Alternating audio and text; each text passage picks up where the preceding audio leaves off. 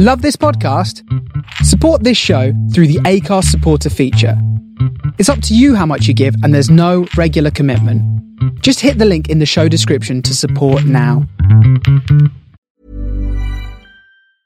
Planning for your next trip? Elevate your travel style with Quince. Quince has all the jet-setting essentials you'll want for your next getaway, like European linen, premium luggage options, buttery soft Italian leather bags, and so much more. And is all priced at 50 to 80% less than similar brands. Plus, Quince only works with factories that use safe and ethical manufacturing practices. Pack your bags with high-quality essentials you'll be wearing for vacations to come with Quince. Go to quince.com/pack for free shipping and 365-day returns.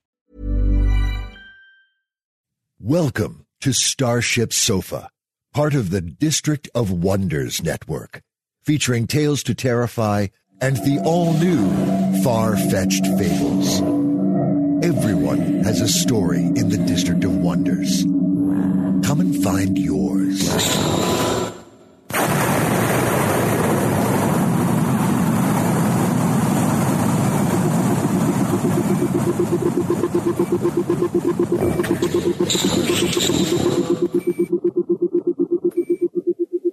This is the Starship Sofa. Everybody, welcome, hello, and welcome to show 410. I am your host, Tony C. Smith. Hello, everyone. I hope everyone is fine and dandy. What a show, man. What a show. Tell you what's coming in today's show. First up is we have an interview with Jonathan McDowell, and it's about the end of the world. Something's flying towards the earth, and well, it might not make that much of a difference, but it's certainly something to look out for. Then we have the main fiction, which is The Chronology Protection Case by Paul Levison. Then right at the end, we have looking back at genre history with our very own Amy H. Sturgis. That's all coming in today's show. I do hope you will stick around and enjoy it. Now, don't forget, this show is sponsored by Octagon Technology. 20 years in the IT industry, helping you with your little problems in the computer world. And I'm sure I've got so many. But yes, a big thank you to Clive and Diane, Octagon Technology. There's links on, and there's even a call number now if you want to do a little help. Right then, so before we get into the interview with Jonathan, let me just say, Starship Sofa, our assistant editor Jeremy there is putting a call out for an assistant so he can kind of help with all the stories, because we are going to open up the stories again and invite people to kind of submit stories to Starship Sofa. And we did that a couple of months ago, and it was a great reaction. We're getting some great stories out there, and like you say, it's quite a a task to read them. And bless your souls out there. There is some naff stuff as well. You know what I mean? And it's just wading through it. I've put a link on to Jeremy's site. If you come over to Starship Sofa, there's a link on there. And Jeremy gives a great description of what's needed. Do you know what I mean? And lays it out. Do you know what I mean? There's some work there. Do you know what I mean? But like you say, you'll get to kind of, if you read the post by Jeremy, you know, you do end up emailing kind of all your kind of heroes, do you know what I mean? And, you know, whoever you kind of admire in the world. You know, I just told Jeremy there this morning before we actually did chatting on with Bruce Sterling, do you know what I mean? And it's just quite a, you know, it does open doors, and hey, listen, if it kind of helps you in your day job as well, that's great. So come over, there's a link on top on this today's post, 410. I've put a little link on, so call for assistant and slush reader. Click on that, it'll take you over to Jeremy's, then you can read whatever's involved, scare you off, and then you can decide to come and help with, and that would be fantastic. So let's get into the main show. And like I say, got an interview with Dr. Jonathan McDowell, who is an astrophysicist at the kind of Harvard-Smithsonian Centre for Astrophysics in Cambridge, the USA. And there's been lots of talk about a certain object flying towards Earth and, you know, flying towards Earth and crashing into Earth. And I wanted to have a little chat with Jonathan. Jonathan, tell us then, what is WT1190F? Because you take those numbers out and you're left with WTF, you know, and there's been a lot of talk about this. You know, what is it? Right. Well, and we wish we knew. What we know is that it's a tiny dot, that about a 20th magnitude star-looking object that's showing up on the images taken by the folks who are searching for near-Earth asteroids. But it's really, we think it's not a near-Earth asteroid, because when you plot its track, it's sort of bobbing up and down with the solar radiation pressure. It seems to be hollow and really small, like only a meter or two across. And so that makes us think that it's actually an old piece of space junk out beyond the moon. Right. I mean, just out of curiosity, surely we must have a telescope that we can just kind of zoom in on that and zoom in pretty good for it. Not really. Trying to image something a meter across at the distance of the moon is not so trivial. And we track all of this space junk, right? But most of it is really close to the Earth. There's really very little stuff out there at the distance of the moon, and really we don't have the capability to actually get a picture of it where you can see details. I wish we did. And so there's really, the other thing that happens is if you have a satellite that's in orbit, sort of at the distance of the moon, it's moving at a particular kind of speed that's very similar to the apparent speed of an asteroid going around the sun near to the Earth. And so it's easy to confuse the two, which is why these asteroid folks are now starting to pick up these bits of lost space junk in deep Earth orbit. Why is this one then? Why is this one so different? Or it is different. It's unusual compared to most of the other ones floating around there. What's different about this? Right. Well, there aren't that many of the distant ones, and we pick up, one every couple of years. What's really unusual about this one is that it's just begun its last orbit of the Earth. The gravity of the sun and the moon have tugged it around in such a way that its next orbit goes underneath the surface of the Earth, which is not going to be a happy day for it. It's going to come screaming in on the morning of November 13th at 40,000 kilometers an hour over the Indian Ocean, and the Indian Ocean is going to win the argument. It seems has it caught off guard in any way? Because it seems like, all of a sudden, just for me, from kind of, the non-professional there, just the kind of keen on kind of looking for this kind of stuff, I'm interested in it. But it seems all of a sudden in the news, this WT, 11 seems to be in the news all the way, and it seems to be like, oops, we better sort this one out. Right. Well, we've never seen an artificial object re-entering, falling down from this high. Normally when space junk re-enters, it's in a low orbit around the Earth, and it's sort of, skimming the Earth's atmosphere for a few days, and eventually it slows down and falls in and burns up. This one's falling down from the distance of the moon, coming in really fast at a steep angle. We've never seen that before. And the reason we've never seen it before is that our telescopes have only recently gotten good enough to really start picking up these faint, tiny things so far away. And so probably this has happened before, and we just haven't spotted it. And so it's sort of interesting for two reasons that people are excited about it. One is just the space junk folks are interested because we don't really understand what happens to an object when it hits the atmosphere that hard.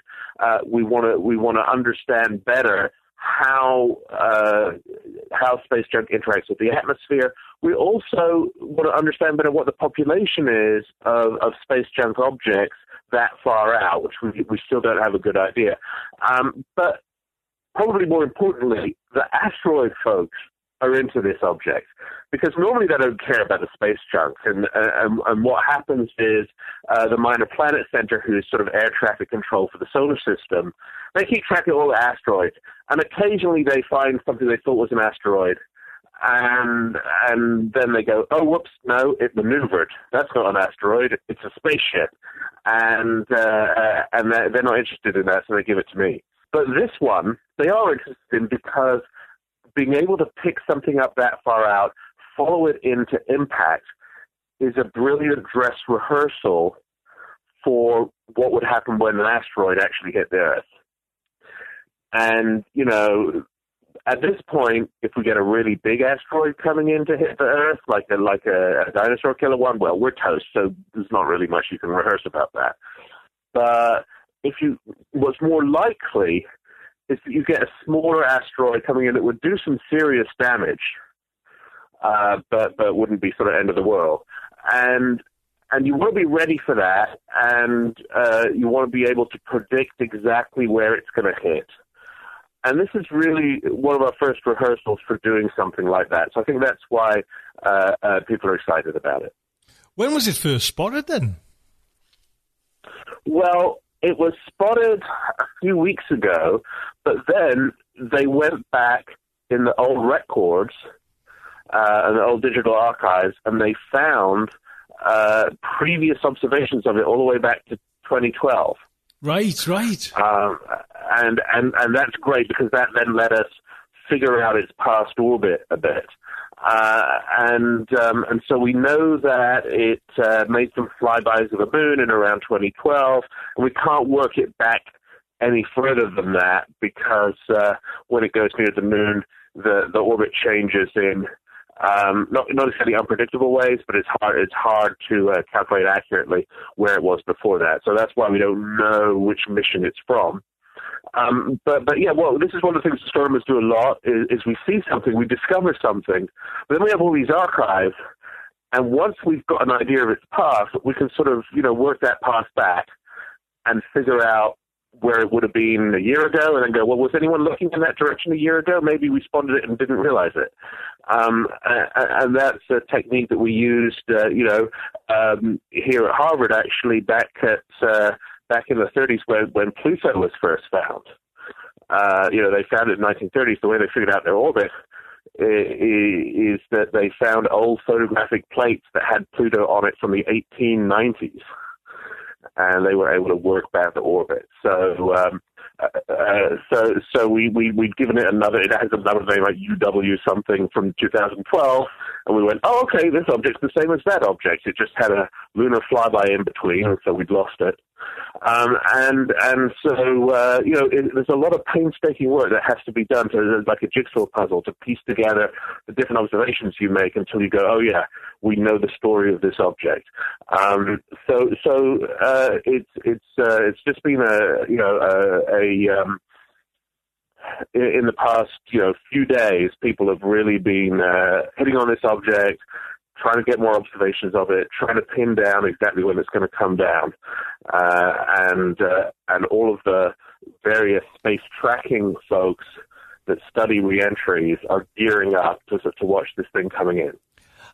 You said there, the Indian Ocean's going to win out in the end, and are you pretty sure where it's going to land? Or because I would have thought it would have just been a bit of a kind of, not a guessing game, but surely, you've got, say, the atmosphere is going to kind of knock it different ways and that. Why? How do you know, within a certain kind of degree, where it's going to land precisely?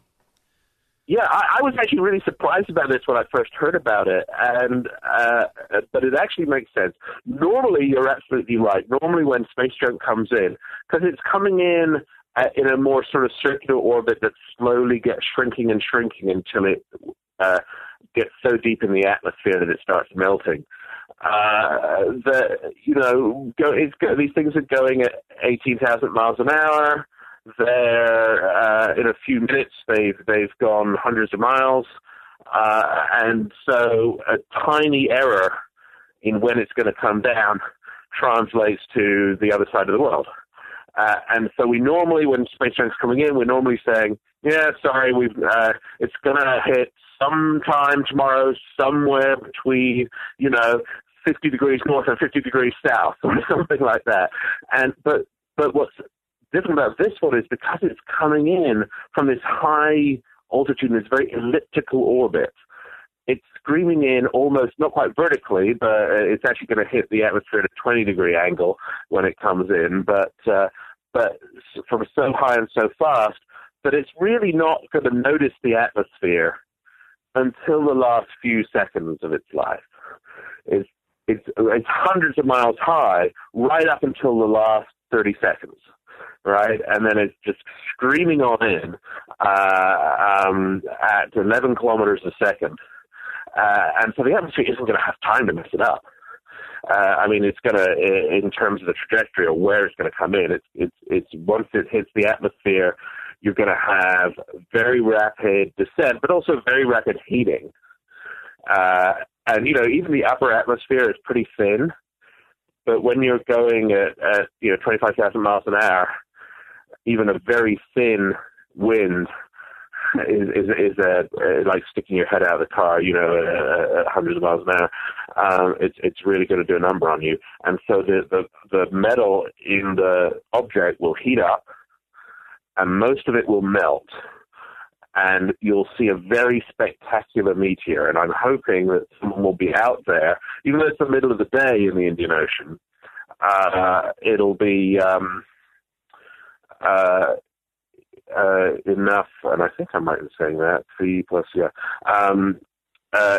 It'll be so bright as it releases all that energy of the chemical binding energy of the rocket in a small amount of time. You should get a pretty nice flash. And then the atoms of that will be just, dispersed in the atmosphere. But maybe sometimes what we get is the denser parts of the rocket, like if there's a rocket engine with a lot of dense metal in it, pieces of that might not have time to melt because it's going through the atmosphere so quickly and might actually survive to hit the ocean. We won't find them. I was going to ask you that. I mean, it is going to kind of disintegrate, you know what I mean? Isn't it? This kind of chunk's not going to come down that much. So is there still a possibility of danger? Or are we talking like kind of tiny, by the time it gets through the atmosphere, tiny bits where it would hardly make a splash in the water? Well, no, I think you could get lumps that are, 6 inches across or something like that. Right.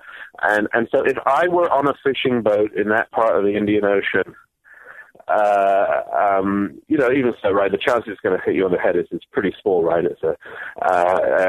We think of this as a very accurately predicted reentry, but the area in which it might hit is a few hundred miles across at least. And you're going to have a few lumps of metal falling over a few 100-mile area that has maybe a few boats going around in it. I think the chances of anyone getting hit are pretty minuscule. But if it had been, in a populated area, that might have been a little different. Jonathan, how much junk, do we know how much junk's up there? Do we keep a record of it, or?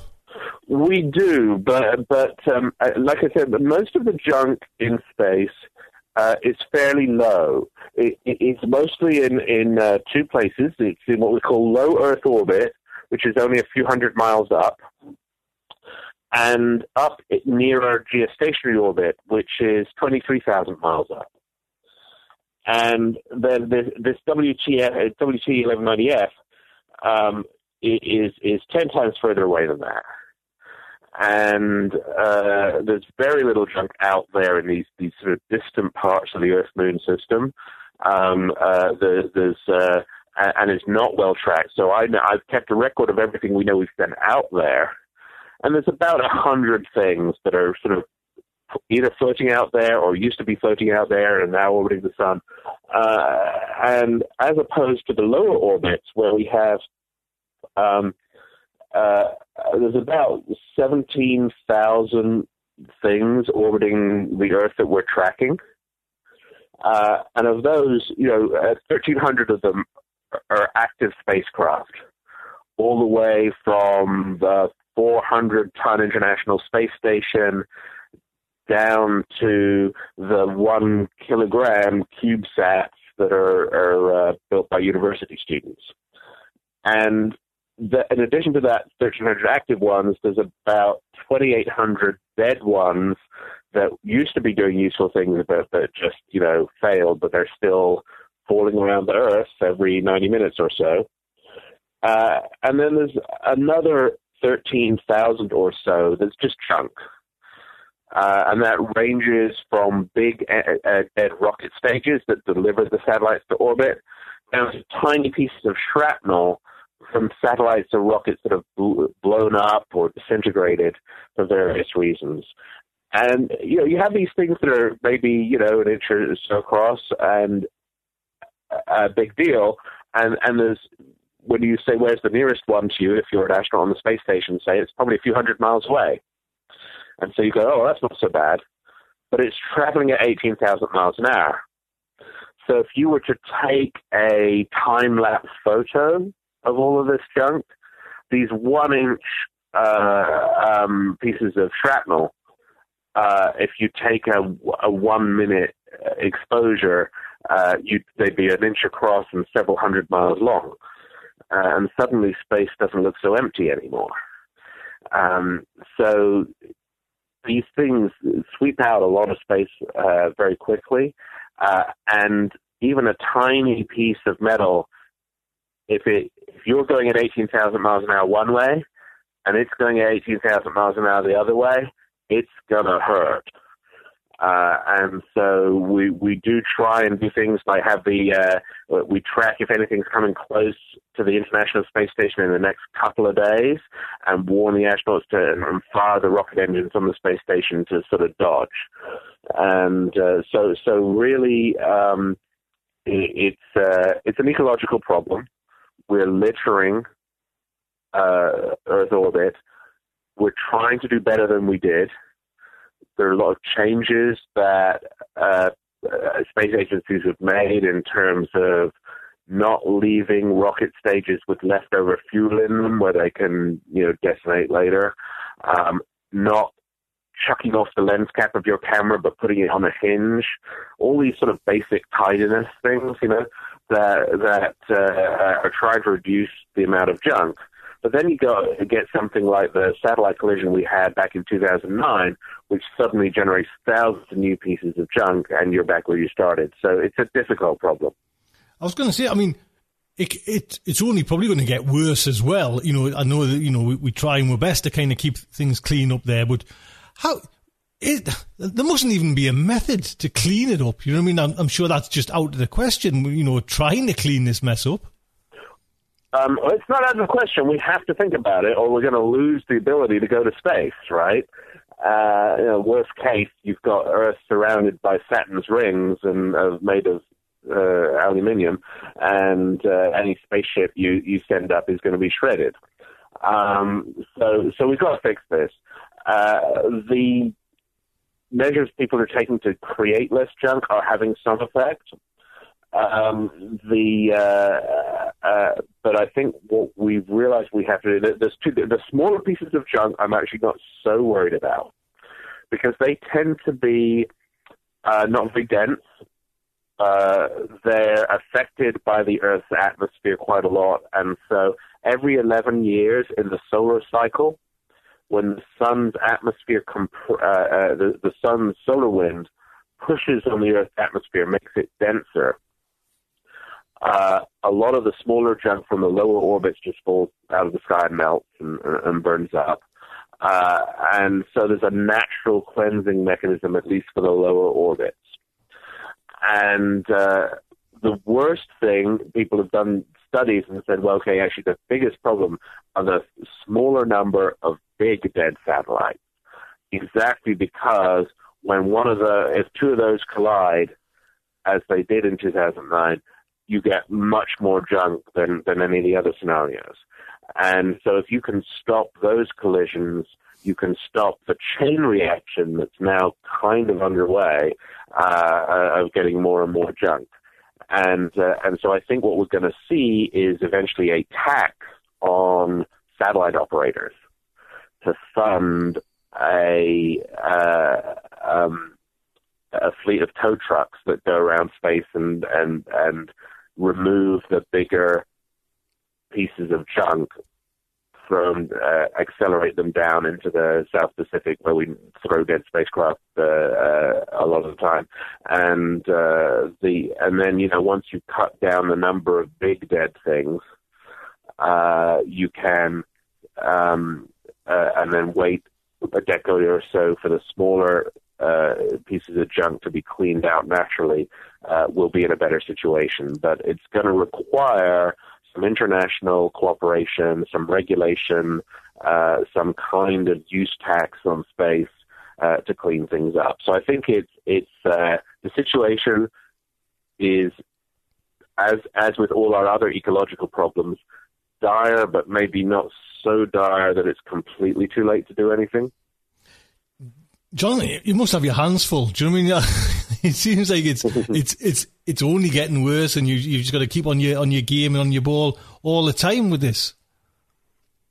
That's right. There's an international group that discusses the problems of space junk, the Interagency Debris Committee, and so I think there's a lot more people paying attention to this. And there's a lot more sort of international discussion and from most of the space agencies, we're gonna take this seriously. We want to make sure this doesn't get out of hand. So I'm actually optimistic. I think that it's usual trying to sort things out a bit later than you really should have done, but we'll muddle through. That's it doesn't surprise us. We always seem to, as a kind of nation and as a world, late to the party to kind of recognise what we're doing wrong. But Jonathan, listen, thank you so much for coming on. Just remind us, when is it due to kind of come through the atmosphere? So it's going to come through the atmosphere in the morning of November the 13th. So it's slowly picking up speed now as it falls toward the Earth. Traveling quite slowly at the moment. It's going to be going at 40,000 kilometers an hour by the time it comes in, and about 7:30 GMT on the 13th, we should get this brief flash of glory as it goes out over the Indian Ocean. Marvellous, can't we? Jonathan, it's been a blast to have you on, honestly, giving us just a little bit of insight into this kind of, we kind of, we're all abuzz with the kind of the Martian and the Martian film and all that, but a little bit of kind of reality check sometimes now and again doesn't do any harm, and just to realise, we're making a bit of a mess up there as well, with kind of rubbish. It's nice to kind of enlighten you on that. Jonathan, thank you so much for coming on. Pleasure, Gary.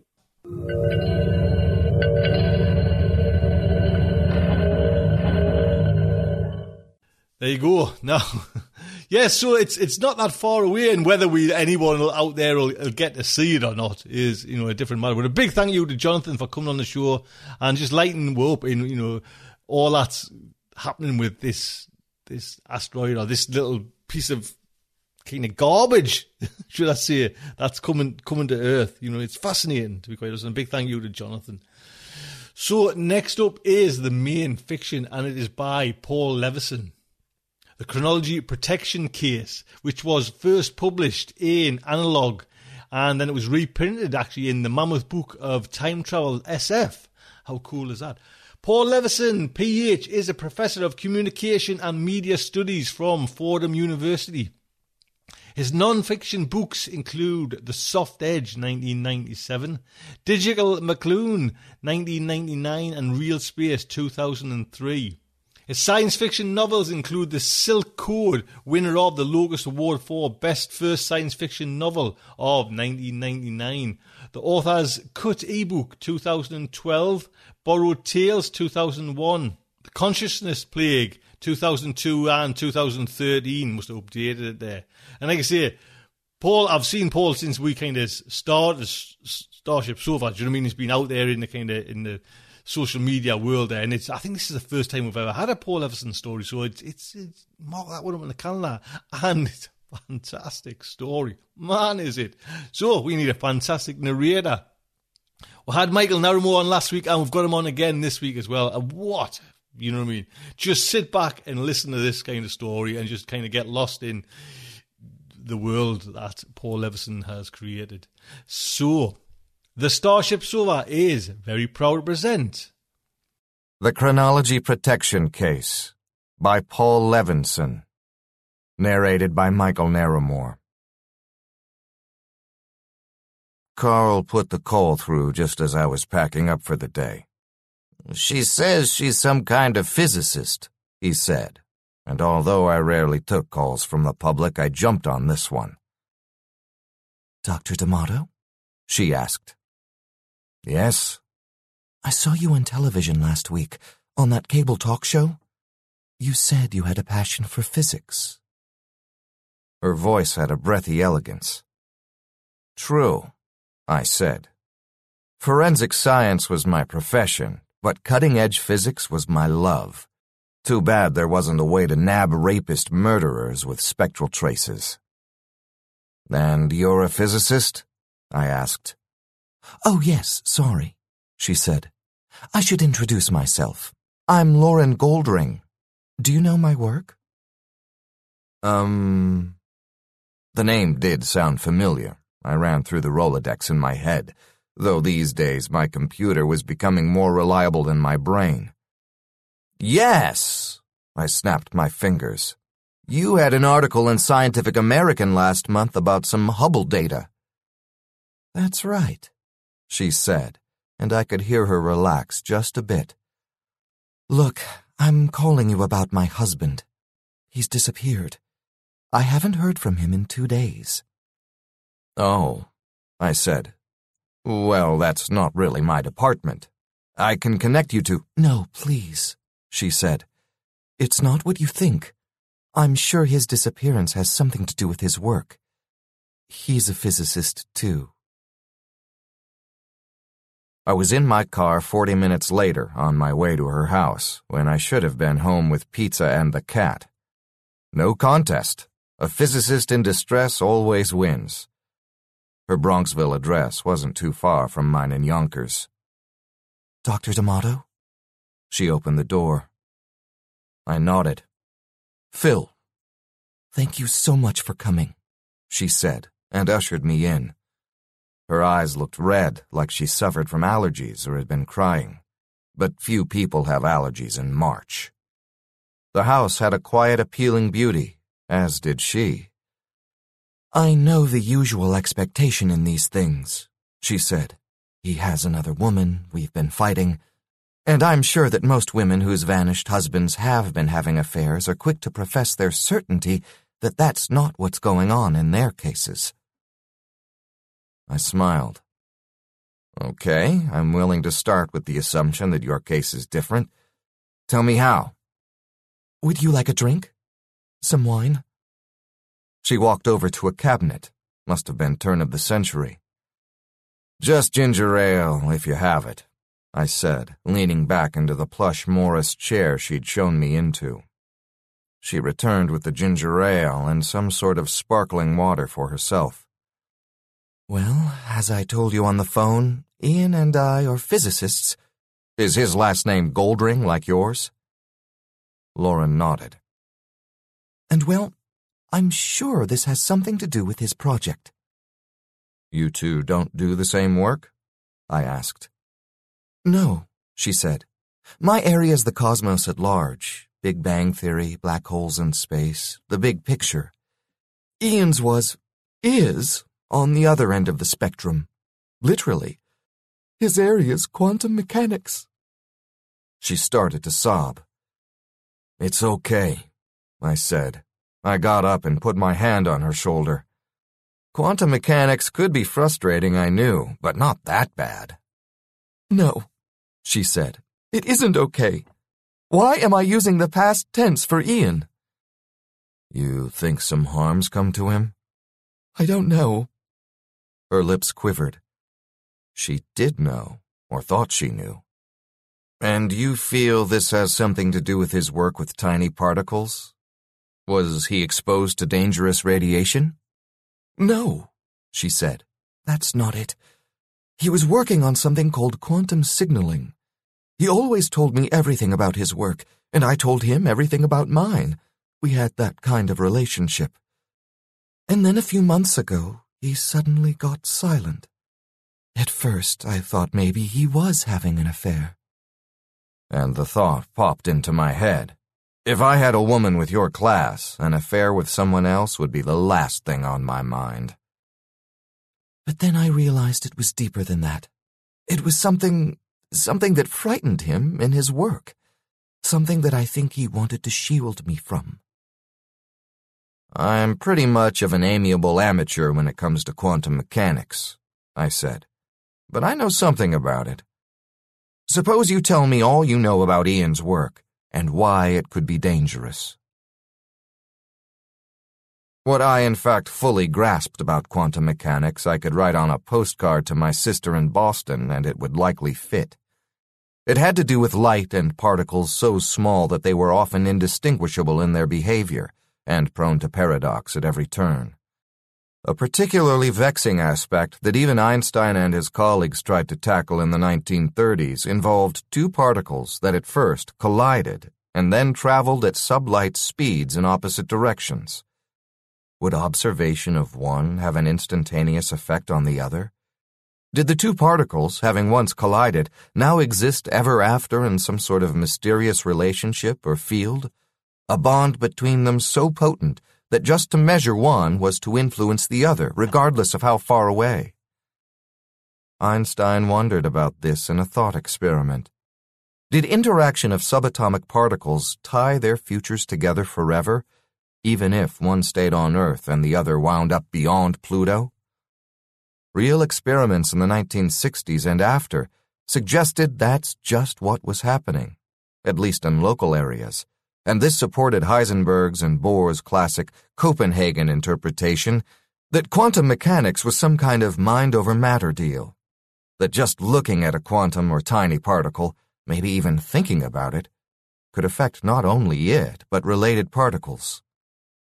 Einstein would have preferred to find another cause, non-mental, for such phenomena, but that could lead to an interpretation of quantum mechanics as faster-than-light action. The particle on Earth somehow sent an instant signal to the particle in space, which of course ran counter to Einstein's relativity theories. Well, I guess that would fill more than your average postcard. The truth is, blood and semen and DNA evidence were a lot easier to make sense of than quantum mechanics, which was one reason that kind of esoteric science was just a hobby with me. Of course, one way that QM had it over forensics is that it rarely had to do with dead bodies. But Lauren Goldring was wanting to tell me that maybe it did, in at least one case. Her husband's. Ian was part of a small group of physicists working to demonstrate that QM was evidence of faster-than-light travel, time travel, maybe both, she said. Not a product of the mind? I asked. No, she said. Not as in the traditional interpretation. But doesn't faster-than-light travel contradict Einstein? I asked. Not necessarily, Lauren said. It seems to contradict the simplest interpretations, but there may be some loopholes. Go on, I said. Well, there's a lot of disagreement even among the small group of people Ian was working with. Some think the data supports both faster-than-light and time travel. Others are sure that time travel is impossible, even though... You're not saying that you think some crazy, envious scientist killed him? I asked. No, Lauren said. It's much deeper than that. A favorite phrase of hers. I don't understand, I said. Well, Stephen Hawking, for one, says that although the equations suggest that time travel might be possible on the quantum level, the universe wouldn't let this happen. She paused and looked at me. You've heard about Hawking's work in this area? I know about Hawking in general, I said. I'm not that much of an amateur, but not about his work in time travel. You're very unusual for a forensic scientist, she said, with an admiring edge I very much liked. Anyway, Hawking thinks that whatever quantum mechanics may permit, the universe just won't allow time travel, because the level of paradox time travel would create would just unravel the whole universe. You mean like if I could get a message back to JFK that he would be killed, and he believed me and acted upon that information and didn't go to Dallas and wasn't killed, this would create a world in which I would grow up with no knowledge that JFK had ever been killed, which would mean I would have no motive to send the message that saved JFK. But if I didn't send that message, then JFK would be killed. That's it, Lauren said. Except on the quantum level, you might achieve that paradox by sending back information just a few seconds in time. Say, in the form of a command that would shut down the generating circuit and prevent the information from being sent in the first place. I see, I said. Because things like that, if they could happen, if they happened all the time, would lead to a constantly remade inside-out self-effacing universe, Hawking promulgated his chronology protection conjecture. The universe protects the existing timeline, whatever the theoretical possibilities of time travel. How does your husband fit into this? I asked. He was working on a device, an experiment, to disprove Hawking's conjecture, she said. He was trying to create a local wormhole with temporal effects. And you think he somehow disappeared into this? Jeez, this was beginning to sound like a bad episode of Star Trek. But she seemed rational. Everything she'd outlined made sense, and something in her inner manner continued to compel my attention. I don't know. She looked like she was close to tears again. All right, I said. Here's what I think we should do. I'm going to call in Ian's disappearance to a friend in the department. He's a precinct captain, and he'll take this seriously.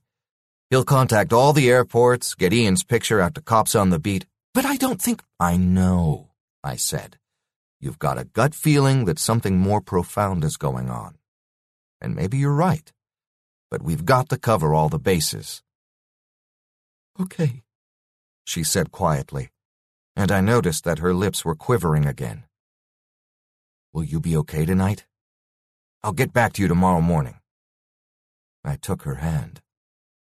I guess so, she said huskily, and squeezed my hand. I didn't feel like letting go, but I did. The news the next morning was terrible. I don't care what the shrinks say. Flat-out confirmed death is always worse than ambiguous, unresolved disappearance. I couldn't bring myself to just call her on the phone. I drove to her home, hoping she was in. She opened the door. I tried to keep a calm face, but I'm not that good of an actor. She understood immediately. Oh, no, she cried out. She staggered and collapsed in my arms. Please, no. I'm sorry, I said, and touched her hair. I felt like kissing her forehead, but didn't. I hardly knew her. Yet I felt very close to her, a part of her world.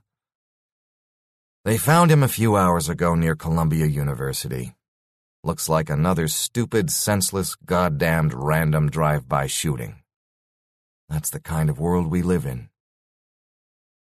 I didn't know whether this would in any way lessen her pain. At least his death had nothing to do with his work. No, not random, she said, sobbing. Not random. Okay, I said. You need to rest. I'm going to call someone over here to give you a sedative.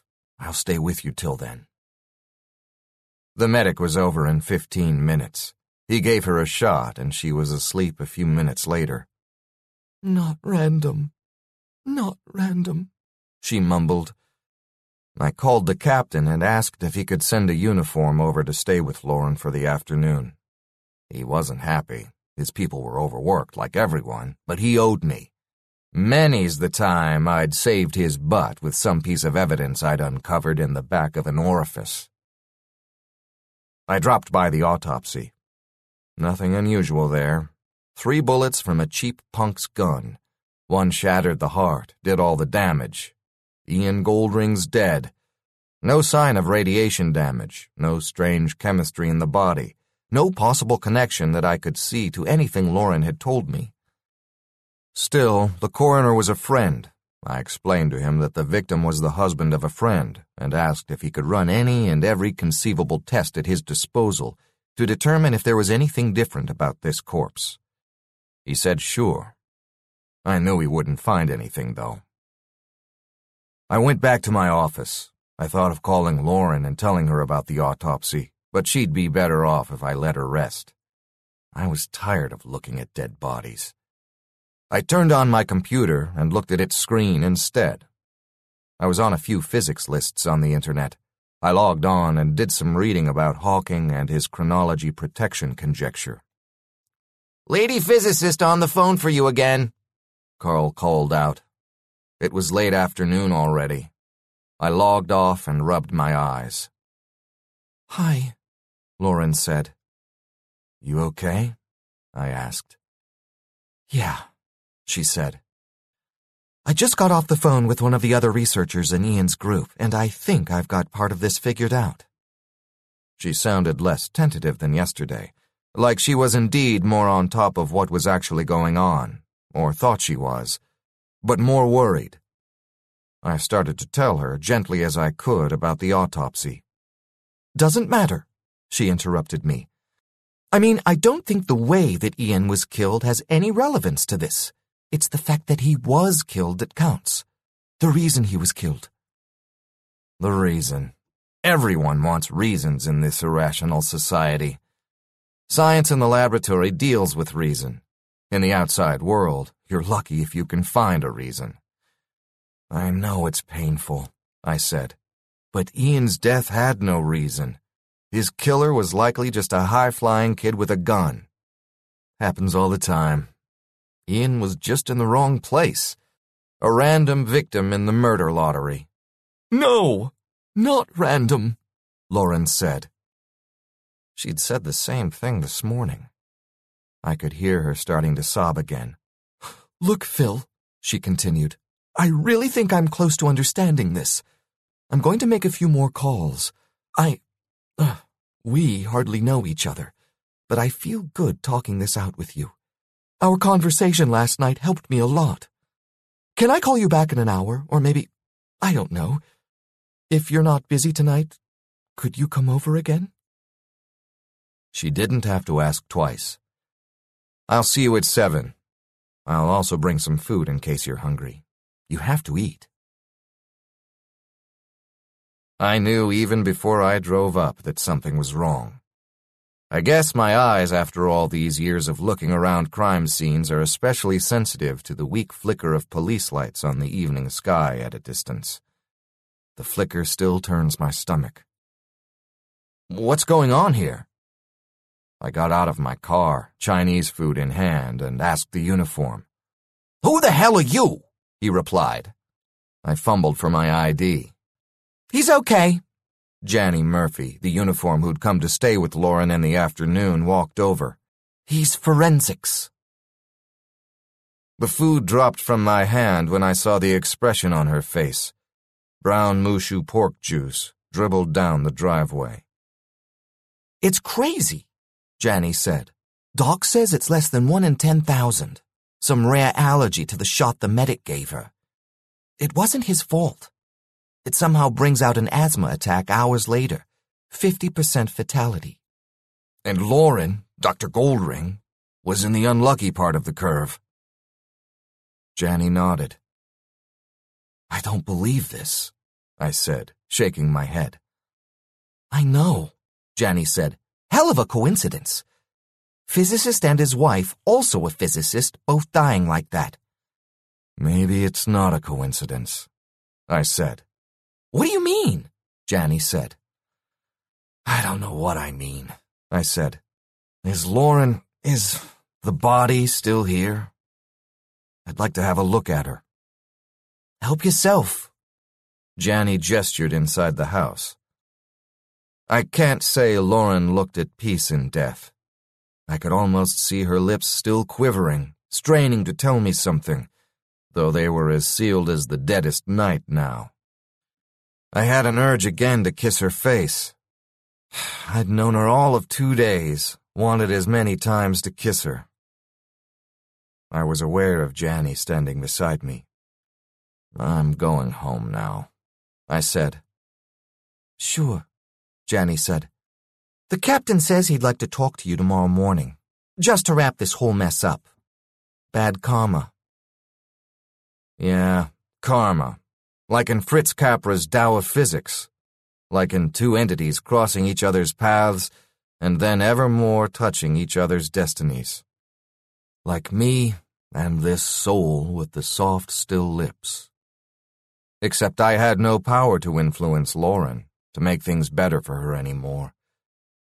And the truth is, I hadn't done much for her when she was alive. I was awake all night. I logged on to a few more fringy physics lists with my computer and did more reading. Finally, it was light outside. I thought about calling Stephen Hawking. He was where? California? Cambridge, England? I wasn't sure. I knew he'd be able to talk to me if I could reach him.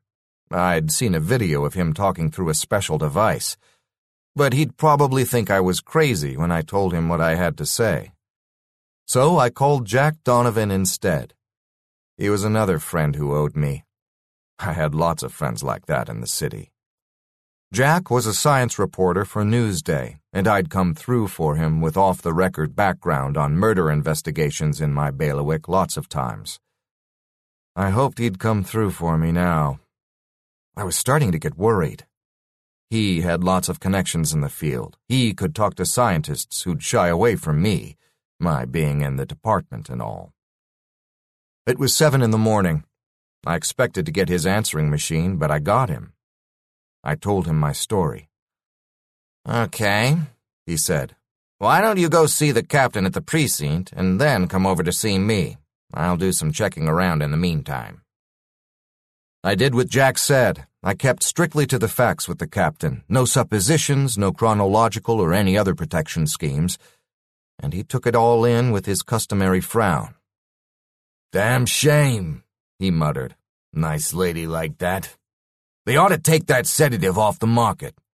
Damn drug companies are too greedy." "Right," I said. "You look exhausted," he said. "You ought to take the rest of the day off."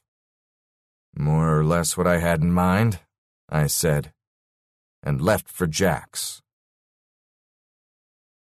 I thought my office was high-tech, but Jack's Hempstead newsroom looked like something well into the next century. Computer screens everywhere you looked, sounds of modems chirping on and off like the patter of tiny raindrops. Jack looked concerned. "You're not going to like this," he said. "What else is new?" I said. "Try me." "Well, you were right about my having better entree to these physicists than you. I did a lot of checking," Jack said. "There were 6 people working actively in conjunction with Ian on this project. A few more, of course, if you take into account the usual complement of graduate student assistants. But outside of that, the project was sealed up pretty tightly. Not by the government or any agency, but by the researchers themselves. Sometimes they do that when the research gets really fringy. Like they don't want anyone to know what they're really doing until they're sure they have a reliable effect. You wouldn't believe some of the wild things people have been getting into in the past few years, especially the physicists, now that they have the internet to yammer at each other." "I'm tired, Jack. Please get to the point." "Well, 4 of the 7, that includes Ian Goldring, are now dead. One had a heart attack the day after his doctor told him his cholesterol was in the bottom 10%. I guess that's not so strange. Another fell off his roof. He was cleaning out his gutters and severed his carotid artery on a sharp piece of flagstone that was sticking up on his walk. He bled to death before anyone found him. Another was struck by a car, DOA. And then there's Ian. I could write a story on this even without your conjecture." "Please don't," I said. "It's a weird situation, all right, 4 out of 7 dying like that. And also Goldring's wife." "How are the spouses of the other fatalities?" I asked. "All okay," Jack said, "but none are physicists. None knew anything at all about their husband's work. All of the dead were men. Lauren Goldring is the only one who had any idea what her husband was up to." "She wasn't sure," I said, "but I think she figured it out just before she died." "Maybe they all picked up some virus at a conference they attended, something which threw off their sense of balance, caused their heart rate to speed up." Sam Abramson. Even when we're on a budget, we still deserve nice things. Quince is a place to scoop up stunning high-end goods for 50 to 80% less than similar brands. They have buttery soft cashmere sweaters starting at $50, luxurious Italian leather bags, and so much more. Plus, Quince only works with factories that use safe, ethical, and responsible manufacturing. Get the high-end goods you'll love without the high price tag with Quince. Go to quince.com/style for free shipping and 365-day returns. Jack's editor strolled by and jumped in. Clearly, he'd been listening on the periphery of our conversation. "That could explain the 2 accidents and the heart attack," he added. "Maybe even the sedative death." "But not the drive-by shooting of Goldring," I said. "No," Abramson admitted. "But it could be an interesting story anyway. Think about it," he said to Jack, and strolled away. I looked at Jack. "Please, I'm begging you, if I'm right." "It's likely something completely different," Jack said. "Some completely different hidden variable." Hidden variables. I'd been reading about them all night. "What about the other 3? Have you been able to get in touch with them?" I asked. "Nope," Jack said. "Hayes and Strauss refused to talk to me about it. Both had their secretaries tell me they were aware of some of the deaths, had decided not to do any more work on the local wormhole project, had no plans to publish what they'd already done, didn't want to talk to me about it or hear from me again. Each claimed to be involved now in something completely different." "Does that sound to you like the usual behavior of research scientists?" I asked. "No," Jack said. "The ones I know eat up publicity, and they'd hang on to a project like this for decades, like a dog worrying a bone." I nodded. "And the 3rd physicist?" "Fenwick? She's in a small plane somewhere in the outback of Australia. I couldn't reach her at all." "Call me immediately if you hear the plane crashes," I said. I really meant when, not if, but I didn't want Jack to think I was even more far gone than I was. "Please try to hold off on any story for now," I said, and made to leave. "I'll do what I can," Jack said. "Try to get some rest. I think there's something going on here, all right, but not what you think." The drive back to Westchester was harrowing. 2 cars nearly sideswiped me, and one big-ass truck stopped so suddenly in front of me that I had all I could do to swerve out of crashing into it and becoming an instant Long Island Expressway pancake. Let's say the QM time travel people were right. Particles are able to influence each other traveling away from each other at huge distances because they're actually traveling back in time to an earlier position when they were in immediate physical contact. So time travel on the quantum level is possible, technically. But let's say Hawking was also right. The universe can't allow time travel, for to do so would unravel its very being. So it protects itself from dissemination of information backwards in time. That wouldn't be so crazy. People are saying the universe can be considered one huge organism, a Gaia writ large. Makes sense, then, that this organism, like all other organisms, would have tendencies to act on behalf of its own survival, would act to prevent its dissolution via time travel. But how would such a protection express itself? A physicist figures out a way of creating a local wormhole that can send some information back in time, back to his earlier self and equipment, in some non-blatantly paradoxical way. It doesn't shut off the circuit that sent it. So this information is in fact sent and in fact received by the scientist, but the universe can't allow that information transfer to stand. So what happens? Hawking says that the universe's first line of defense is to create energy disturbances severe enough at the mouths of the wormhole to destroy it and its time-channeling ability. Okay. But let's say the physicist is smart, or lucky enough to create a wormhole that can withstand these self-disruptive forces. What does the universe do then? Maybe it makes the scientist forget this information. Maybe causes a minor stroke in the scientist's brain. Maybe causes the equipment to irreparably break down. Maybe the lucky physicist is really unlucky. Maybe this already happened lots of times. But what happens when a group of scientists around the world who achieve this time travel transfer reach a critical mass, a mass that will soon publish its findings and make them known irrevocably to the world? Jeez! I jammed the heel of my hand into my car horn and swerved. The damn Volkswagen driver must be drunk out of his mind. So what happens when this group of scientists gets information from its own future, has proof of time travel, information that can't be? The universe regulates itself, polices its timeline in a more drastic way. All existence is equilibrium. A stronger threat to existence evokes a stronger reaction. A freak fatal accident. A sudden massive heart attack. Another no-motive drive-by shooting that the universe already dishes out to all too many people in this hapless world of ours. Except in this case, the universe's motive is quite clear and strong. It must protect its chronology, conserve its current existence. Maybe this already happened, too. How many physicists on the cutting edges of this science died too young in recent years? Jeez, here was a story for Jack, all right. But why Lauren? Why did she have to die? Maybe because the universe's protection level went beyond just those who received illicit future information. Maybe it extended to those who understood just what it was doing. Just whamp!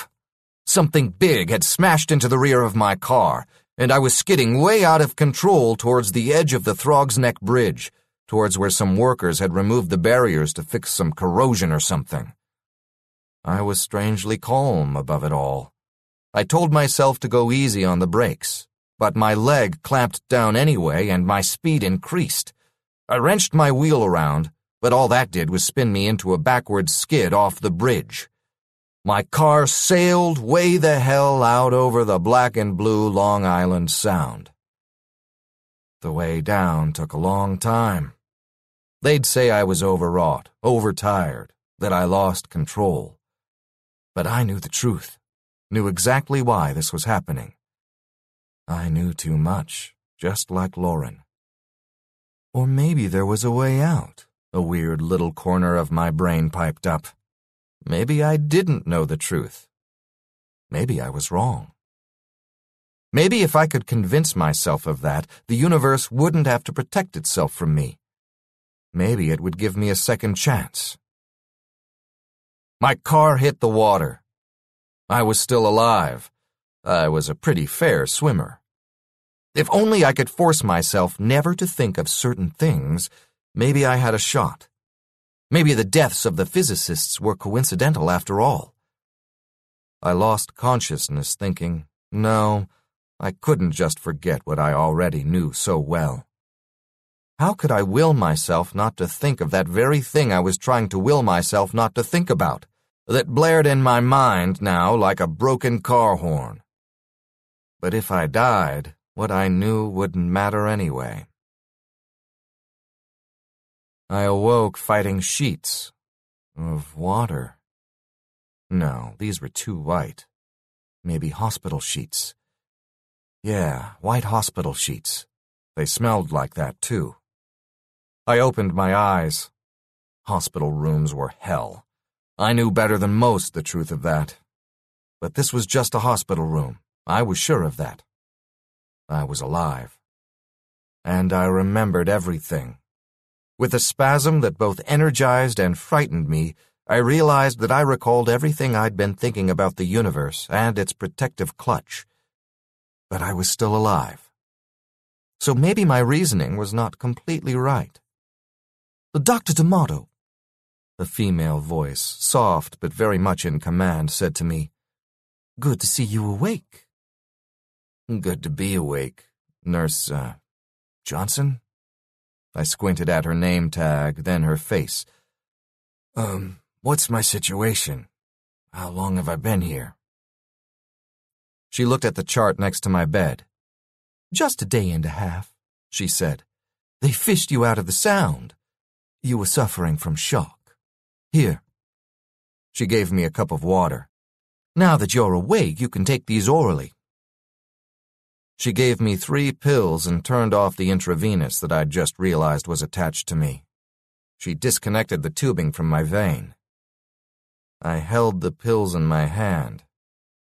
I thought about the universe again. I envisioned it, rightly or wrongly, as a personal antagonist now. Let's say I was right about the reach of its chronology protection after all. Let's say it had spared me in the water because I was on the verge of willing myself to forget. Let's say it had allowed me to get medicine and nutrition intravenously while I was unconscious, because while I was unconscious I posed no threat. But let's say now that I was awake and remembered, it would— "Dr. D'Amato, are you falling back asleep on me?" She smiled. "Come on now, be a good boy and take your pills." They burned in my palm. Maybe they were poison. Maybe something I had a lethal allergy to, like Lauren. "No," I said. "I'm okay now, really. I don't need them." I put the pills on the table and swung my legs out of bed. "I don't believe this," Johnson said. "It's true. You doctors make the worst god-awful patients. You just stay put now, hear me?" She gave me a look of exasperation and stalked out the door, likely to get the resident on duty, or, who knew, security. I looked around for my clothes. They were on a chair, a dried-out, crumpled mess. They stank of oil and salt water. At least my wallet was still inside my jacket pocket, money damp but intact. Good to see there was still some honesty left in this town. I dressed quickly and opened the door.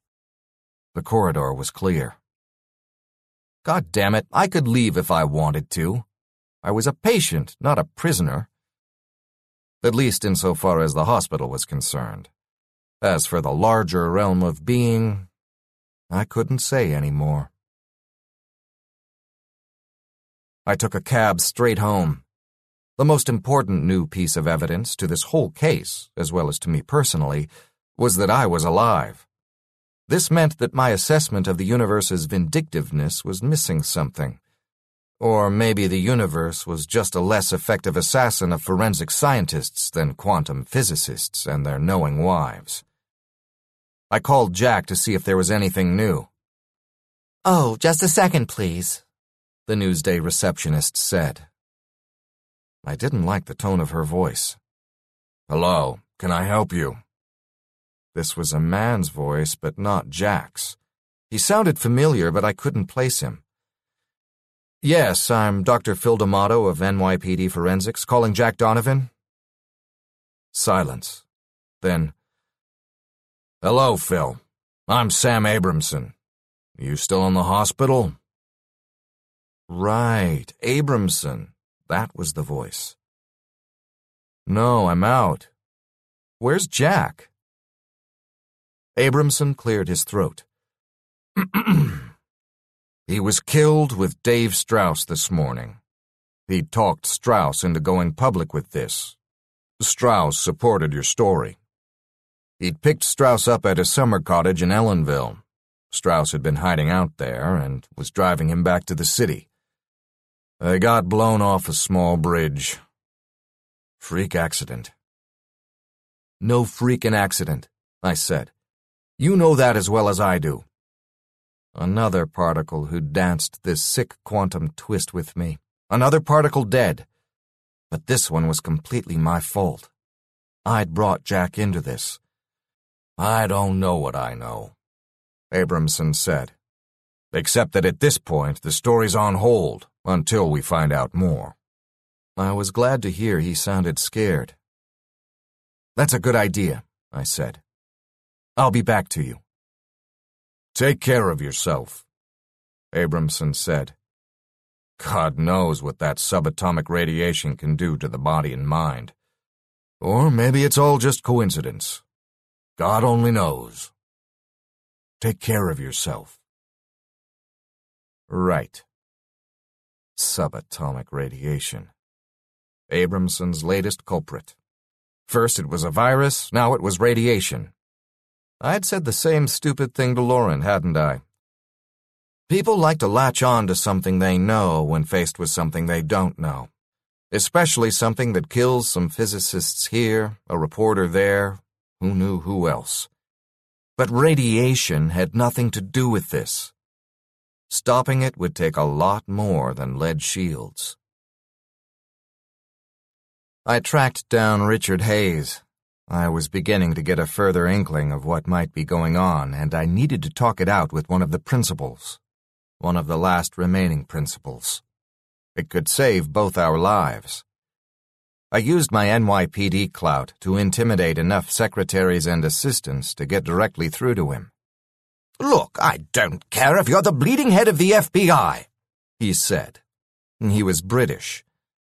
"I'm going to talk to you about this just once, now and then never again."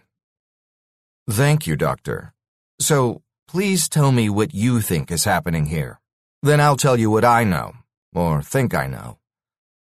"What's happening is this," Hayes said.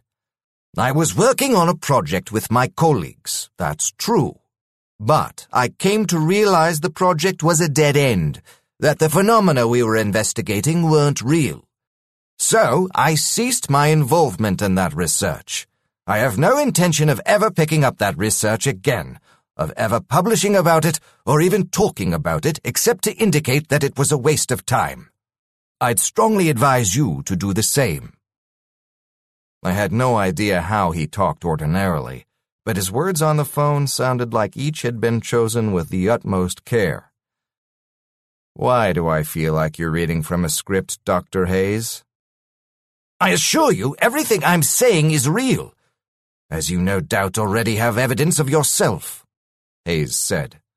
"Now you look." I raised my voice.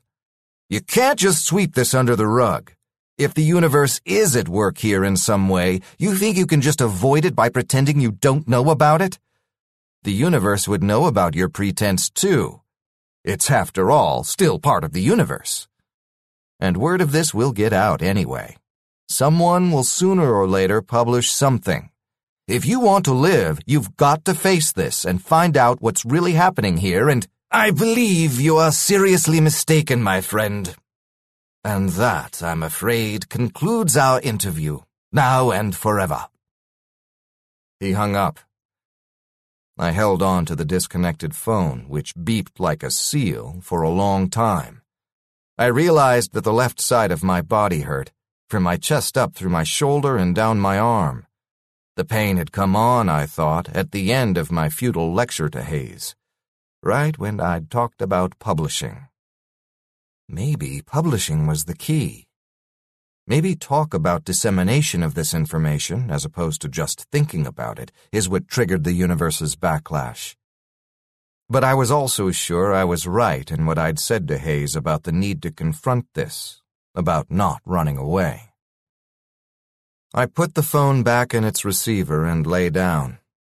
I was bone tired. Maybe I was getting a heart attack. Maybe I wasn't. Maybe I was still in shock from my dip in the sound. I couldn't fight this all on my own much longer. The phone rang. I fumbled with the receiver. How long had I been sleeping? "Hello?" "Dr. D'Amato." A female voice. Maybe Lauren's, maybe Nurse Johnson's. No, someone else. "Yes?" "I'm Jennifer Fenwick." Fenwick. Yes, Jennifer Fenwick, the last quantum physicist on this project. I'd wheedled her number from Abraham's secretary and left a message for her in Australia. The girl at the hotel wasn't sure if she'd already left. "Dr. Fenwick, I'm glad you called. I had some ideas I wanted to talk to you about regarding the quantum signaling project." I wasn't sure how much she knew and didn't want to scare her off. She laughed, oddly. "Well, I'm open for ideas. I'll take help wherever I can get it." I'm the only damn person left alive in our research group. Only person? So she knew, apparently more than I. I looked at the clock. It was tomorrow morning already. I'd slept right through the afternoon and night. Good thing I'd called my office and gotten the week off, the absurd part of me that kept track of such trivia noted. Richard Hayes committed suicide last night. Fenwick's voice cracked. He left a note saying he couldn't pull it off any longer, couldn't surmount the paradox of deliberately not thinking of something, couldn't overcome his lifelong urge as a scientist to tell the world what he'd discovered. He'd prepared a paper for publication, begged his wife to have it published posthumously if he didn't make it. I spoke to her this morning. I told her to destroy it, and the note, too. Fortunately for her, she had no idea what the paper was about. She's a simple woman. Richard didn't marry her for her brains. I see, I said slowly. Where are you now? I'm in New York, she said. I wanted to come home. I didn't want to die in Australia. Look, you're still alive, I said. That means you've still got a chance. How about meeting me for lunch? I looked at the clock again. In about an hour. The Trattoria Il Bambino on 12th Street in the Village is good. As far as I know, no one there has died from the food as yet. How I could bring myself to make a crack like that at a time like this, I didn't know. Okay, Fenwick said. She was waiting for me when I arrived. On the way down, I'd fantasized that she'd look just like Lauren. But in fact, she looked a little older and wiser, and even more frightened. All right, I said after we'd ordered and gotten rid of the waiter. Here's what I have in mind. You tell me, as a physicist, where this might not add up. First, everyone who's attempted to publish something about your work has died. Jennifer nodded. I spoke to Lauren Goldring the afternoon she died. She told me she was going to the press. I sighed. I didn't know that, but it supports my point. In fact, the 2 times I even toyed with going public about this, I had fleeting interviews with death. The first time in the water, the second with some sort of pre-heart attack, I'm sure. Jennifer nodded again. The same for me. Wheeler wrote about cosmic censorship. Maybe he was on the same thing as Hawking. All right. So what does that tell us? I said. Even thinking about publishing this is dangerous, but apparently it's not a capital offense. Knowing about this is in itself not fatal. We're still alive. It's as if the universe allows private crackpot knowledge in this area, because no one takes crackpots seriously, even scientific ones. It's the danger of public dissemination that draws the response. The threat of an objectively accepted scientific theory. Our private knowledge isn't the real problem here. Communication is. The definite intention to publish. That's what kills you. Yeah, cosmic censorship is a good way of putting it. Okay, Jennifer said. Okay, I said. But it's also clear that we can't just ignore this. Can't expect to suppress it in our minds. Not having any particular plan to publish won't be enough to save us. Not in the long run. Sooner or later, after a dark, silent night, we'd get the urge to shout it out. It's human nature. It's inside of us. Hayes' suicide proves it. His note spells it out. You can't just not think of something. You can't just will an idea into oblivion. It's self-defeating. It makes you want to get up on the rooftop and scream it to the world even more, like a repressed love. Agreed, Jennifer said. So what do we do then? Well, we can't go public with this story. And we can't will ourselves to forget it, but maybe there's a third way. Here's what I was thinking. I can tell you, in strict confidence, that we sometimes do this in forensics. I lowered my voice.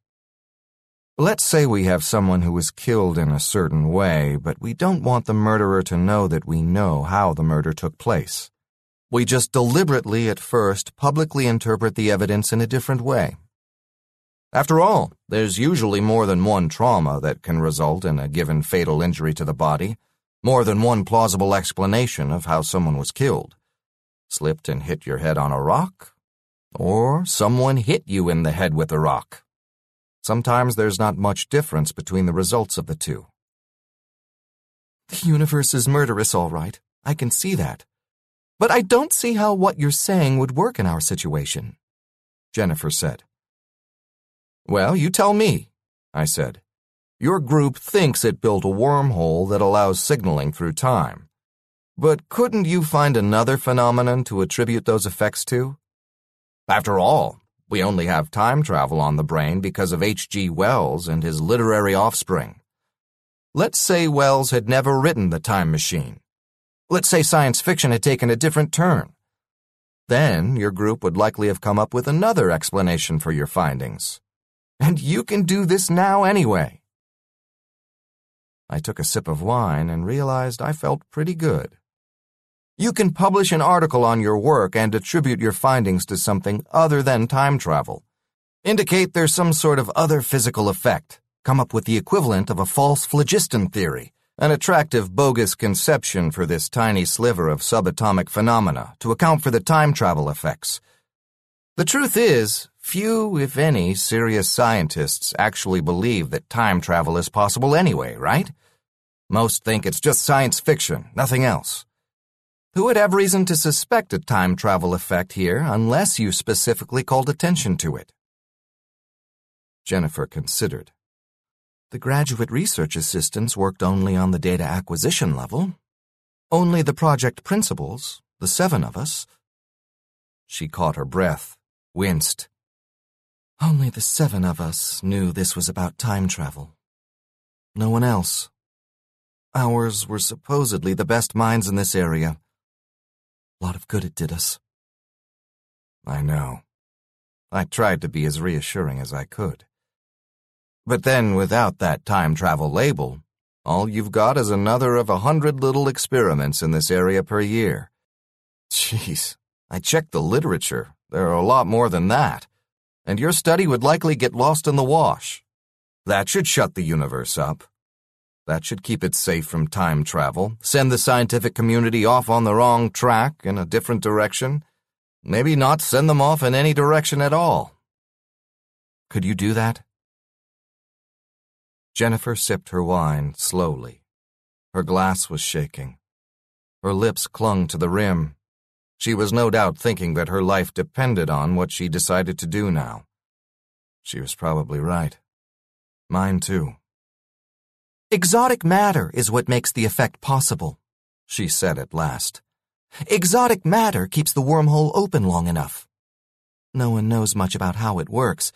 In fact, as far as I know, our group created this kind of exotic matter, in which weak forces are suspended, for the first time in our project. I guess I could make a case that a peculiar property of this exotic matter is that it creates effects that mimic time travel in artificial wormholes. I could make a persuasive argument that we didn't really see time travel through that wormhole at all. What we have instead is a reversal of processes to earlier stages when they come in contact with our exotic matter, no signaling from the future. You know, we thought the glass was half full, but it was really half empty.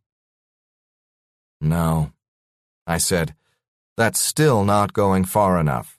You've got to be more daring in your deception. Come up with something that doesn't invoke time travel at all, even in the negative. Publishing a paper with results that are explicitly said not to demonstrate time travel is akin to someone the police never heard of coming into the station and saying he didn't do it. That only arouses our suspicion. I'm sorry to be so blunt, Jennifer, but you've got to do more. Can't you come up with some effects of exotic matter that have nothing to do with time travel at all?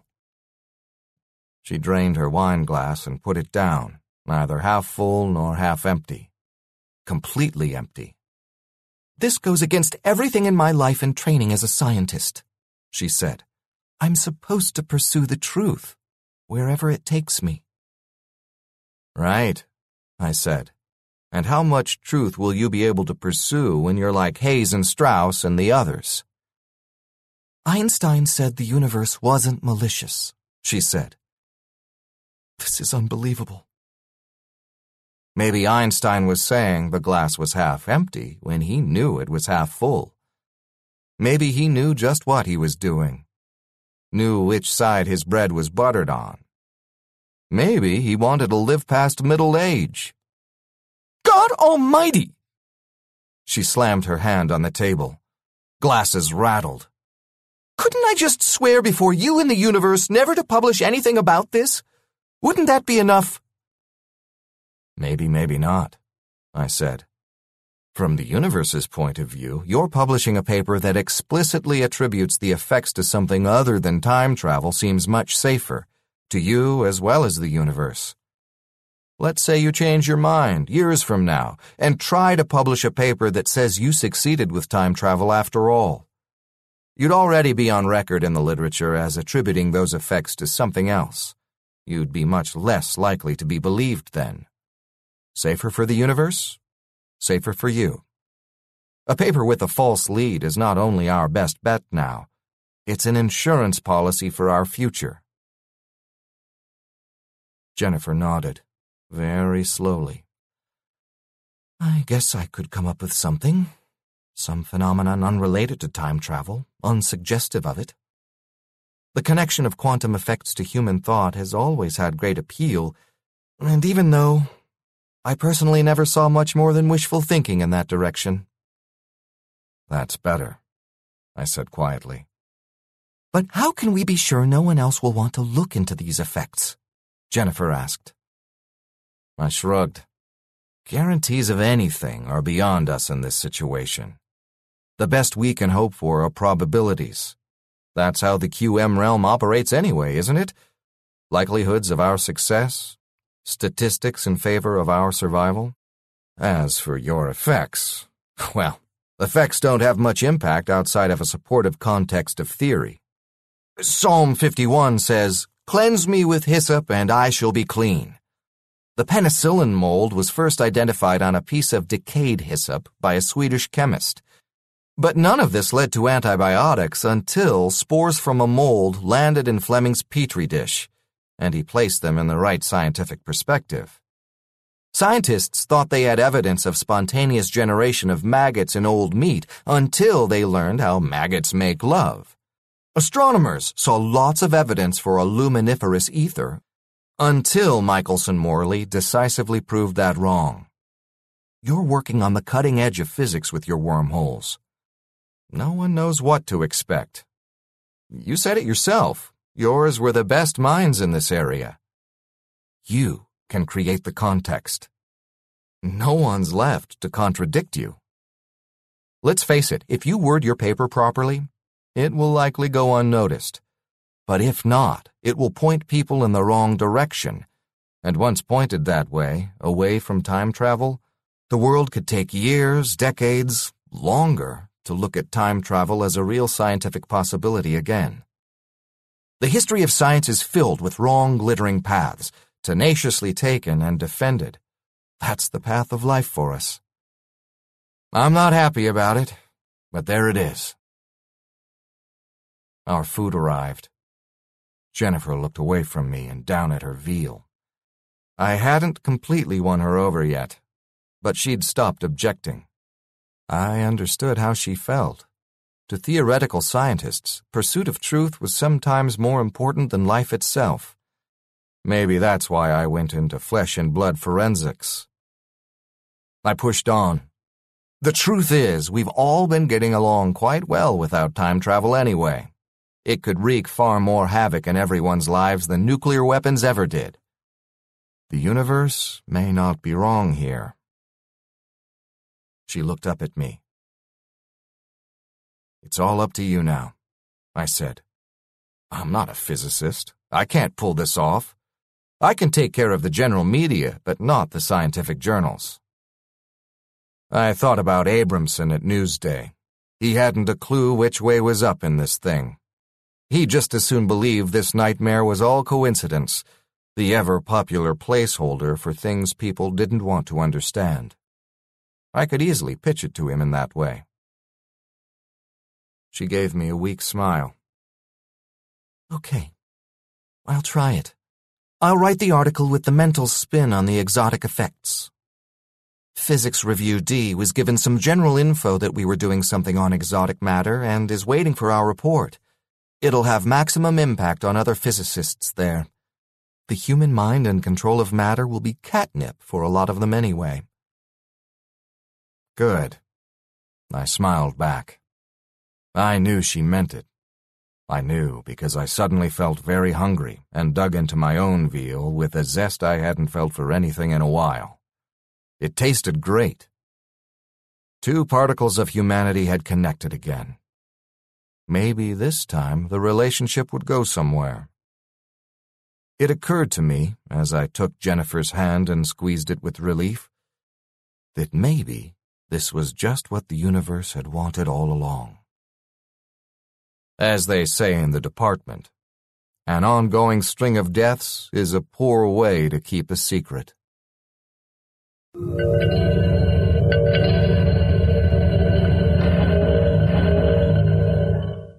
There you go. Big thank you to Paul Everson. Paul, thank you so much. What a cracking story, man. Oh, don't forget, copyright is Paul's. And Michael Naramore, what can I say, sir? I owe you a few drinks. I probably owe you the bar for narrating like that. Thank you so much. What a gentleman, what a scholar. Now then, our very own Amy H. Sturgis with Looking Back at Genre History. Ames! Hello, ladies and gentlemen. It's time for another look back into genre history. Right now, on my mind is something that's probably on a lot of your minds as well, and that is Star Wars. I don't know about you, but I have my tickets for The Force Awakens in hand, and I am ready to go. And so, right now, while we are awaiting The Force Awakening, well, I thought it might be a good time to talk about some of the inspirations behind Star Wars. Now, there has been a great deal of literature written about the many inspirations that inform Star Wars, and I don't want to rehash a lot of information that has been mined over and over again. So I thought I would narrow my focus and talk in particular about some of the inspirations behind the Jedi. Now, this does require that I step back a moment and mention that one of the primary inspirations for Star Wars that was involved, in fact, in George Lucas's pitch when he described what he hoped to accomplish if he got to make Star Wars were the Flash Gordon serial films, starring Buster Crabbe as Flash Gordon. And that has been well documented and discussed in a lot of places, so I feel like that's pretty well-known material. Beyond the Flash Gordon films, however, and the comics that inspired them, well, there were other science fiction, literary science fiction inspirations, and I'd like to look at those. I should once again back up and mention that the first draft of the synopsis to pitch the movie, not the script itself, but just the overall pitch for the movie, was drawn from the synopsis of Akira Kurosawa's The Hidden Fortress, and essentially the names were changed. It's the same basic idea. So here we're going not to the science fiction background, but in fact to the samurai film background. And certainly Lucas drew a lot from Kurosawa. Hidden Fortress is about a princess on the run. The point of view characters are 2 bickering but good-hearted, humble, common peasants. Lucas would take those and turn them into R2-D2 and C-3PO. There's a lot of cinematography that Lucas borrows from The Hidden Fortress, including the swipe transitions between scenes. Now, later drafts of his Star Wars idea, and in fact later installments in the Star Wars verse, we'd end up owing much more to other Kurosawa films, such as The Seven Samurai from 1954, which was adapted by John Sturges, no relation, in 1960 to be the Western called The Magnificent Seven. This story followed the tale of a village of farmers who hire 7 ronin, masterless samurai, to combat bandits who plan to return after the harvest to steal all their crops. It's worth pointing out that in the second season of Star Wars The Clone Wars, there's an episode called Bounty Hunters, and that is an extended homage to Kurosawa's Seven Samurai, because in that episode there are 3 Jedi, Obi-Wan Kenobi, Anakin Skywalker, and Ahsoka Tano, who join forces with 4 bounty hunters, and 3 plus 4 equals 7, to protect local farmers from pirates who intend to steal their crops. So that is an episode that nods to the strong influence of Kurosawa's work on Star Wars. But among Star Wars' many deep roots are those that are grounded in the literary science fiction tradition. And the authors that I'm going to talk about represent all different kinds of science fiction. Let's break this down. There is an inspiration from Isaac Asimov's work. Remember, he is one of the big 3 of the golden age of science fiction, indicative of John W. Campbell's vision of science fiction, that great editor who wanted both good science and good fiction. And Isaac Asimov delivered with what we would consider today to be hard science fiction. Specifically, his Foundation series, which was awarded the best science fiction series of all time, the Hugo for that distinct honor in 1966. At the time of Star Wars, the Foundation series consisted of 3 books published between 1951 and 1953, although the stories had been published earlier. This is sort of a big picture influence because Asimov's series charts the rise and fall of an empire, very large scale, very long term. And many have seen the thumbprint of the Foundation series there on Star Wars. So that's a sort of hard science fiction connection. Another connection is with pulp space opera, if you will. That is E. Doc Smith and his Lensman series. A very different kind of science fiction, indicative of an earlier pulp mentality, much more along the lines of the kind of work that Hugo Gernsback, the first great science fiction editor, would publish. It is most like Flash Gordon, but of course it is literary and not comic or film-based. It was originally published in serial form in science fiction pulps and was a runner-up for that very same Hugo Award for Best All-Time Series, the one that was won by the Foundation series by Isaac Asimov. The series consisted originally of the 4 novels Galactic Patrol, Grey Lensman, Second Stage Lensman, and Children of the Lens, published between 1937 and 1948 in Astounding Stories. Ultimately, it became 6 serialized novels, with another one retrofitted and one added. If you watch the first web documentary for Star Wars The Phantom Menace, look at the bookshelves behind George Lucas in his writing room, and you can see E. Doc Smith's Lensman books there. These novels included all kinds of action sequences we can see clearly in Star Wars, dogfights, chases, including asteroid fields. The list could go on and on. Here it's appropriate, I think, to quote from an article in Salon in 2002 by Stephen Hart.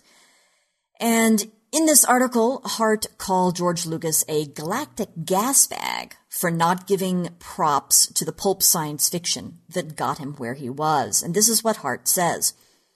Like the Jedi, Lensman enforce order throughout the galaxy with an arsenal of paranormal powers that render them virtually invincible in combat. Where Jedi pay homage to the Force, Lensman invoke the cosmic all. Lucas's Jedi get their force quotient boosted by microscopic entities called midichlorians, Smith's heroes are turbocharged by lenses, collections of crystalline, semi-sentient life forms attuned to their personalities. An early draft of Star Wars revolved around the search for the Kyber crystal, which sounds an awful lot like one of Smith's lenses. There are even hints that Lucas has worked a Lensman-style breeding program into his saga, judging from the story of Anakin Skywalker's immaculate conception in The Phantom Menace. The scale of the action in the Lensman books is broader than anything in the Lucas universe. Not content with wiping out whole planets, Smith's Lensmen detonate entire solar systems without breaking a sweat. The series underwent a successful paperback revival in the early 1970s when Lucas was sweating out the first drafts of Star Wars. Dale Pollock's biography, Skywalking, The Life and Films of George Lucas, puts the Lensman novels at the top of Lucas's pre-Star Wars reading list. End quote. It's probably also worth pointing out that one of the pet terms that comes up again and again in the Lensman series is coruscant, which means shiny. You pronounce that word spelled the same way in a slightly different pronunciation, and you get Coruscant, the home of the Galactic Republic and the Jedi Temple in the Star Wars universe. Now, I could go on all day long talking about science fiction influences for Star Wars. Trust me, just ask my students. But I'll end with one of the most important. And in fact, it is one of the most important works in science fiction, and that is Dune by Frank Herbert. First published as a novel in 1965, winner of both the Hugo and Nebula Awards, and one of my very favorite science fiction novels. You hear that, Tony? One of these days, my friend, I'm going to get you to read this book. It was hugely popular and had pervaded the public imagination in the late 60s and early 70s. There are a lot of parallels, of course, of the desert planet Arrakis, known as Dune, not unlike Tatooine. In an early draft of the first film, as it sort of began to veer away from Kurosawa's influence, General Skywalker finds a group of rebels and encourages them to fight with him against the Empire. And this is not unlike how Paul Atreides encourages the Fremen to join with him against the Empire. And in this draft, Lucas identifies part of the treasure that the princess has with her as spice, a dead giveaway that he had on the brain the spice that was at the heart of the plot of Dune. There is a prophetic chosen one aspect to Dune, with the Kwisatz Haderach that we can see later in how Anakin is treated as the one who will bring balance to the Force. Also, in Dune, there's a degree of genetic manipulation involved in trying to produce the Kwisatz Haderach. And there are echoes in this of what we learn in the Star Wars Legends novel, Darth Plagueis, about Darth Plagueis' manipulation of midichlorians to produce, well, quite possibly Anakin himself. And this is alluded to also in the films. There's a lot of world-building similarities, drawing on world cultures like the Bedouins and such. But perhaps most interestingly, I think, there is a connection to be made between Frank Herbert's Bene Gesserit order and the Jedi. I'm not the only one to see these parallels. I know that others, such as Michael Kaminsky, have written about this. Think about the Bene Gesserit in Dune, this exclusive sisterhood whose members train themselves physically and mentally through years of conditioning, ultimately to become almost superhuman in their powers and abilities, and outsiders see what they can accomplish and think of them as almost magical. Students in the order who have reached a particular level of ability are called Reverend Mothers, underscoring the kind of monastic aspect of their order. And outsiders sometimes call them witches, because their powers are misunderstood and they are secretive about what they can accomplish. Well, the dots kind of connect themselves. The Jedi live monastic lives of physical and mental conditioning. From the outside, they appear almost magical or superhuman. There's an ongoing question of whose ends they're serving. And a number of scholars have pointed out that the Bene Gesserit technique of Prana Bindu, this denotes incredible control of nerve and muscle, it essentially makes the Bene Gesserits women warriors, that is most likely the inspiration for what Lucas originally called the Jedi, which was Jedi Bindu. He eventually just shortened that to Jedi. Now, the Jedi part of Jedi Bindu comes from the term Jidaigeki, which is the genre of film, television, and theater, the period drama, if you will, in Japan, that is usually set during the Edo period from 1603 to 1868, which brings us all the way back around full circle here to Kurosawa and to samurai movies. In short, then, you can think of Lucas's original conception of the Jedi as, well, Bene Gesserit samurai. So you have the term for the samurai period drama plus Prana Bindu, you end up with Jedi Bindu. In other words, add samurai to Bene Gesserit, and you have the Jedi. I have quite a lot more I want to say about the Jedi, but it looks like my time is about up. So let's call this a two-parter, shall we? And when we meet again, I will talk a bit more about the inspirations behind the Jedi. I look forward to joining you again soon for another look back into genre history. Thank you, and may the Force be with you.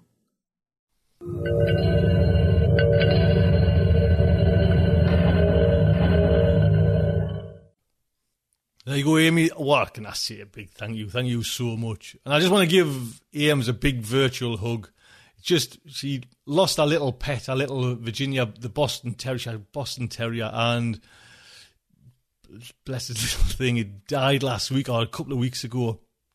And it cut me up, and you know what I mean? I'm kind of a dog lover, and Amy's just been kind of Amy, so, you know what I mean? We're thinking about you, everyone on, you know, the Starship Sofa community. It's just a horrible kind of time to go through, you know, especially as well, coming up to Christmas, man. I get a card of, and this must be like an American kind of thing.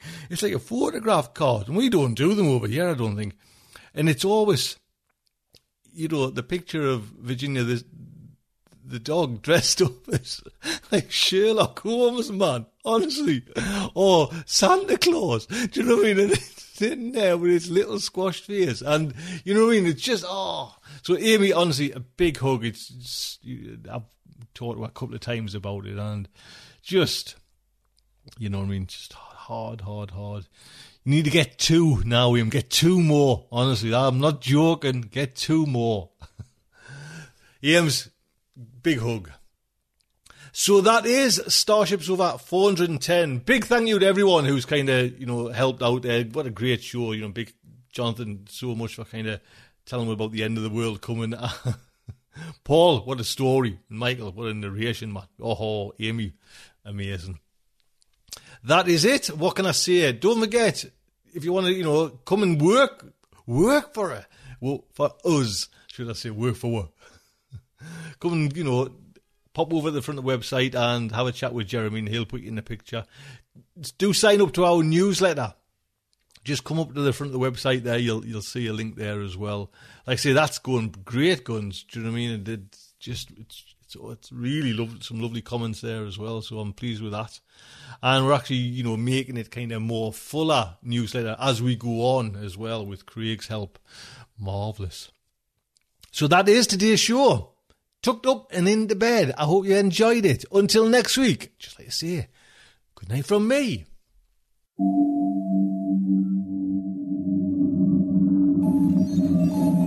Will our heroes survive this terrible ordeal? Can they win through with their integrity unscathed? Can they escape without completely compromising their honor and artistic judgment? Tune in next week for the next exciting installment of Starship Sofa. Evacuation procedure initiated. Hey, it's Paige DeSorbo from Giggly Squad. High quality fashion without the price tag. Say hello to Quince. I'm snagging high-end essentials like cozy cashmere sweaters, sleek leather jackets, fine jewelry, and so much more. With Quince being 50 to 80% less than similar brands. And they partner with factories that prioritize safe, ethical, and responsible manufacturing. I love that. Luxury quality within reach. Go to quince.com/style to get free shipping and 365-day returns on your next order. Quince.com/style.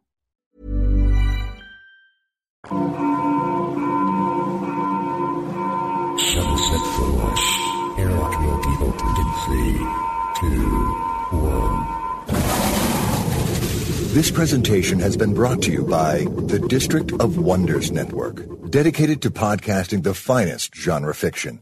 You can learn more about the District of Wonders and their many literary productions at their website, www.districtofwonders.com. Thank you for listening.